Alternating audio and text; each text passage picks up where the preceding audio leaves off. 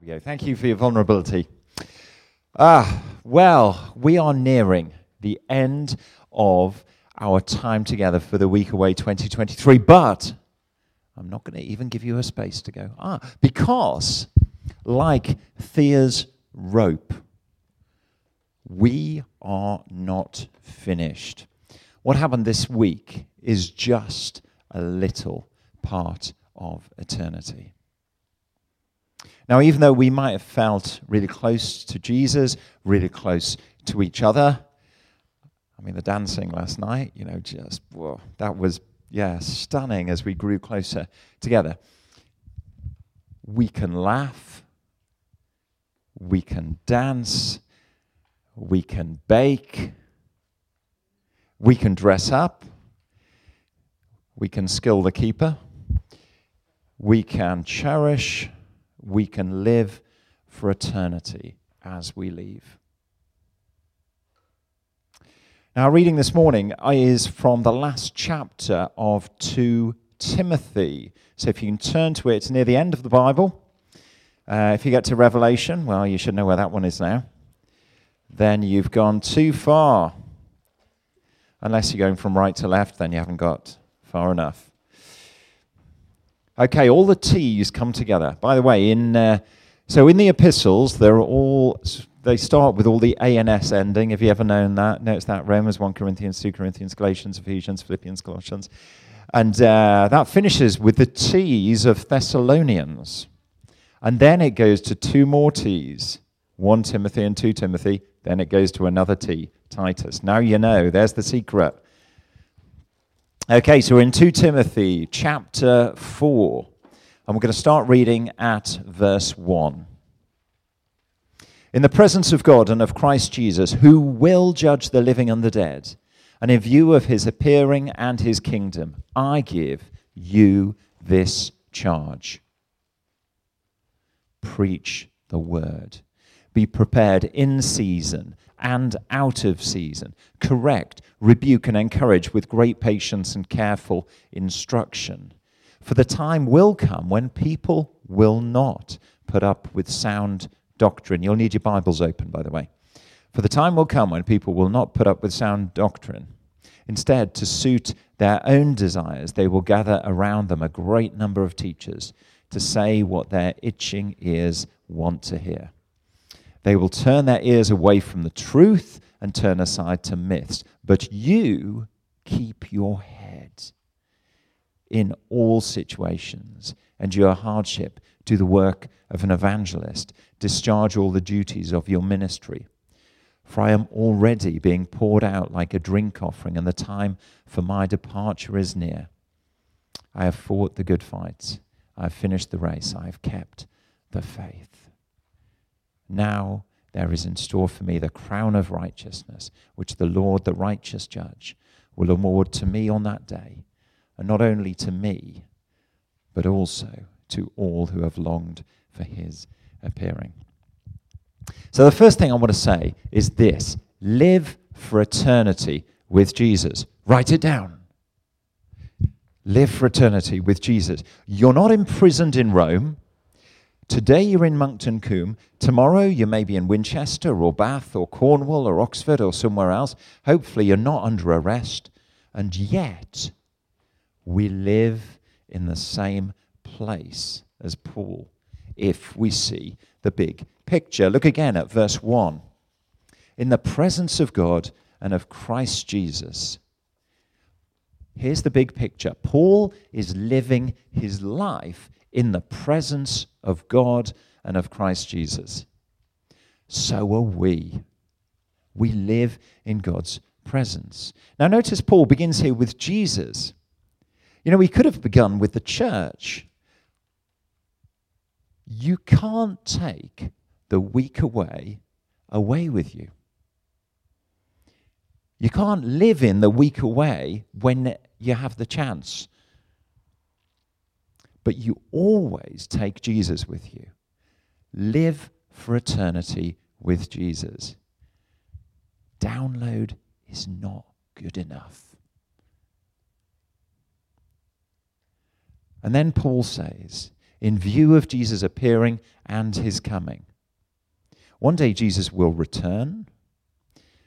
Whether our lives are long or they're short, we can still have our eyes on the prize of Jesus appearing and his coming. Paul says, God is with you. Jesus will one day come back. So live for that day. Live for eternity with Jesus. Paul calls us, and I call you. And you can call each other. You know, if you're at Download or you're on social media, call each other. And you can call me to live for eternity with Jesus. I mean, how many of us as leaders have been inspired by your faith in Christ this week? Live for eternity with Jesus. Number 2, live for eternity by hanging on to the Word of God. As young people, you live with a lot of challenges, whether it's busyness, whether it's your search for peace, like the seminar I was talking about yesterday, whether it's gender identity, sexuality, climate change, grief. Timothy had massive challenges too, including many of the same ones we have. But look what Paul's prime focus is. Have a look at verse 2. Preach the word. Be prepared in season and out of season. Correct, rebuke, and encourage with great patience and careful instruction. Now, you may not be a preacher, but actually, that is secondary. The key thing for Timothy and for us is to hang on to God's word. God's word about his creation and his love for the world. God's word about humanity's sparks and wildfires of sin. God's word about judgment. God's word about saving you and me for eternity. God's word about Jesus' death on the cross for our forgiveness. God's word about his resurrection to seal the deal. God's word about his return to be with us for eternity. Paul says to Timothy, hang on to these things.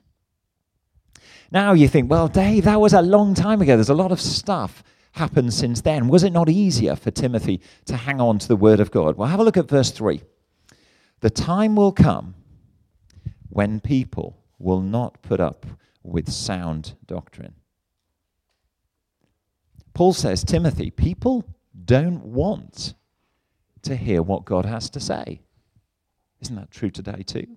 Instead, to suit their own desires, they will gather round them a great number of teachers to say what their itching ears want to hear. Just follow this thought for a moment. You know, were those times so much easier? What could a first century apostle know about social media algorithms? Have a look again at that verse.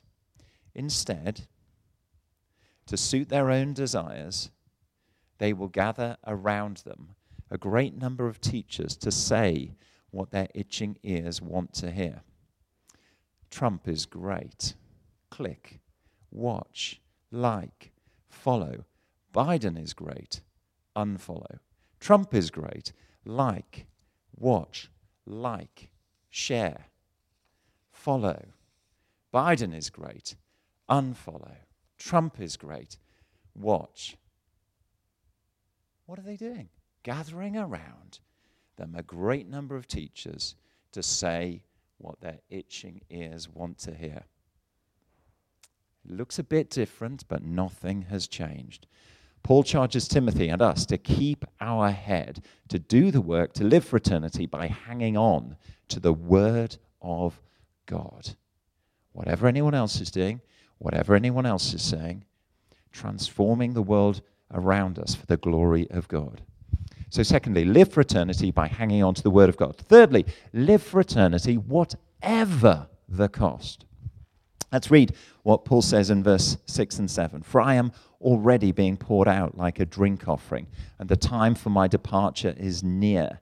I have fought the good fight. I have finished the race. I have kept the faith. Now remember, this is probably the last letter that Paul wrote before he died. He knows he's going to die. And that image of verse 6 is about the Jewish sacrifice of wine poured out. Paul's life is a sacrifice to honor God, and he's daily pouring it out for those around him. He's not living for himself. Now, I don't know if you've met Chris Whittaker yet. Let's see a photo of Chris Whittaker. There he is. Hey, this is our new curate, by the way, at Christchurch. Let's have a closer look at Chris's arm. No man liveth unto himself. Paul is pouring out his life, even under arrest, to the glory of God. He knows that he soon will depart. And what's on his mind in this moment? Verse 7, I have fought the good fight. I have finished the race. I have kept the faith. Jack, do you want to grab the great resemblance, actually, of me? Yeah, thanks for those who painted that. Oh, look at that. This is like Darren Brown stuff, this, because you could have chosen any Olympic event, but you actually chose to paint me finishing the race.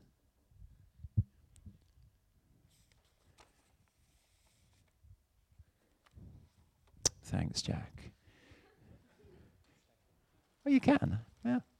So God called Paul on the Damascus road to be a light to the Gentiles, to tell non-Jews that they belonged here in God's family through Jesus' death and resurrection. And Paul's finished that calling. If you read Acts, you'll see how he did it. Paul has kept the faith. Was it easy? No. Read 2 Corinthians 11 in your own time. Living for eternity always has a cost. And that's why Paul says, endure hardship. It's going to be hard, but very little worth anything was achieved without sweat. Getting to the Women's World Cup final, getting a 4 in maths GCSE if you really struggle with numbers. Living for eternity, it's a fight, it's a race. But Paul says, live for eternity, whatever the cost. Do you want to get to the end of your earthly life and say with Paul, I have fought the good fight. I have finished the race. I have kept the faith. Then live for eternity, whatever the cost. And fourth and finally, live for eternity because the crown awaits. Why is it worth living for eternity? Because something good is coming. Whatever the here and now looks like, something good is coming. The prize is worth it. Behold, I am making everything new. The crown awaits. Have a look at verse 8. Now there is in store for me the crown of righteousness, which the Lord, the righteous judge, will award to me on that day. And not only to me, but also to all who have longed for his appearing.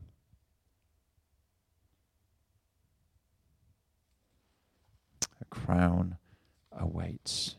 There's a crown that is just the right size for your head. When I was in primary school, I was in the school nativity. I was King 3. Thank you.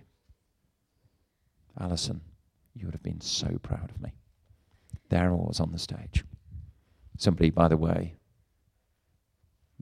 made a mistake with their line, so my one line was lost. Okay. I never went back on the stage again. Anyway, it took them 3 goes to get a crown that was big enough for my head.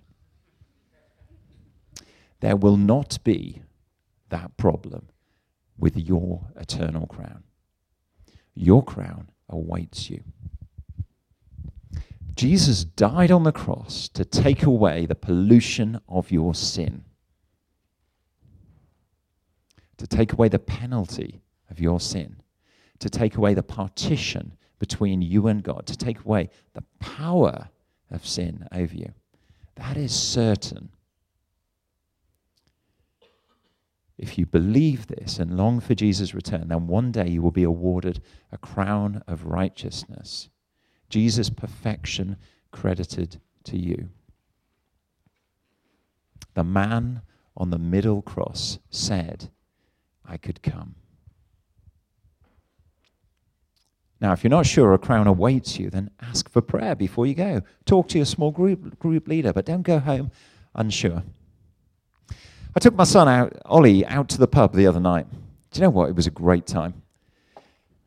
We talked deeply, and I asked this question: what are your hopes and dreams? I wonder what you wrote in your angel envelope. What are you going to live for? As we finish our week focusing on eternity, as we head back to Winchester or work or maybe on holiday, and as some of you move on from download, I'd love you to be thinking about this. Are you running an eternal race? Are your eyes on the prize, the eternal prize of the crown of righteousness? Are you living for eternity? There was a man called Adoniram Judson. I just love that name. He was an American missionary to Burma for almost 40 years. He wrote to his girlfriend's father asking for her hand in marriage. Listen to what he wrote.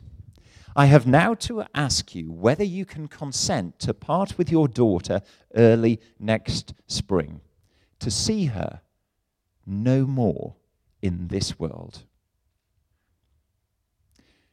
Whether you can consent to her exposure to the dangers of the ocean, to the fatal influence of the southern climate of India, to every kind of wanton distress, to degradation, insult, persecution, and perhaps a violent death. Can you consent to all this for the sake of him who left his heavenly home and died for her and for you? For the sake of perishing immortal souls, for the sake of Zion and the glory of God. Can you consent to all this in hope of soon meeting your daughter in the world of glory with a crown of righteousness? Anne's father said yes. They were married and headed to Burma. Anne and 3 of her children died there. After 12 years, Adoniram Judson had only led 18 people to Christ. But when he died, he left 100 churches and over 8,000 believers. Today, there are 2.5 million evangelical Christians in Burma, which is modern-day Myanmar. Adoniram Judson, like Paul, was living for eternity. He was letting God write an awesome story with his life, an eternal story, living for the wedding celebration that is better than any earthly one. The perfect city with the sparks of sin extinguished forever.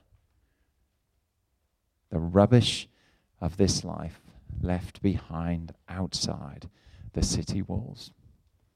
The recreation of heaven and earth, what is broken, healed, and restored.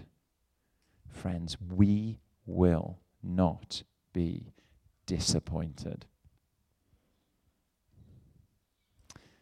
So will you join me in living for eternity?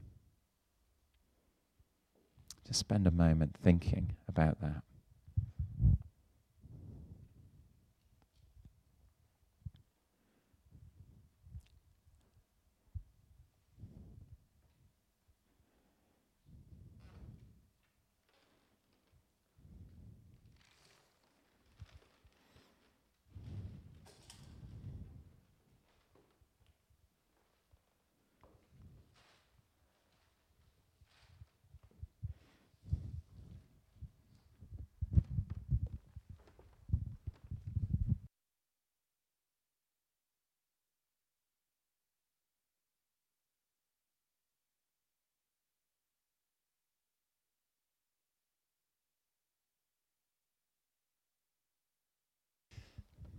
Will you join me in living for eternity? Count the cost, because it's difficult living for eternity. And if you want to commit to answering Jesus' call on the whole of the rest of your life, to live for eternity, then come and take a pencil. You'll notice it's got a crown to remind us of the eternity of that crown of righteousness that awaits those who trust in Christ Jesus. Take the pencil with the crown, write in your notebook on this session, I will let God write my story. I will live for eternity. If you've lost your book, write it when you get home. Sign it and date it. Put the pencil with the crown on your desk or your bedside table. Every time you see this crown, remember, hold it in your hand and recommit yourself to shaping this world for the glory of God. Every time you see that crown, say to God once more, God, I'm going to let you write my story in this world. You belong here in eternity through Jesus. Your friends belong here. You belong in eternity with Jesus.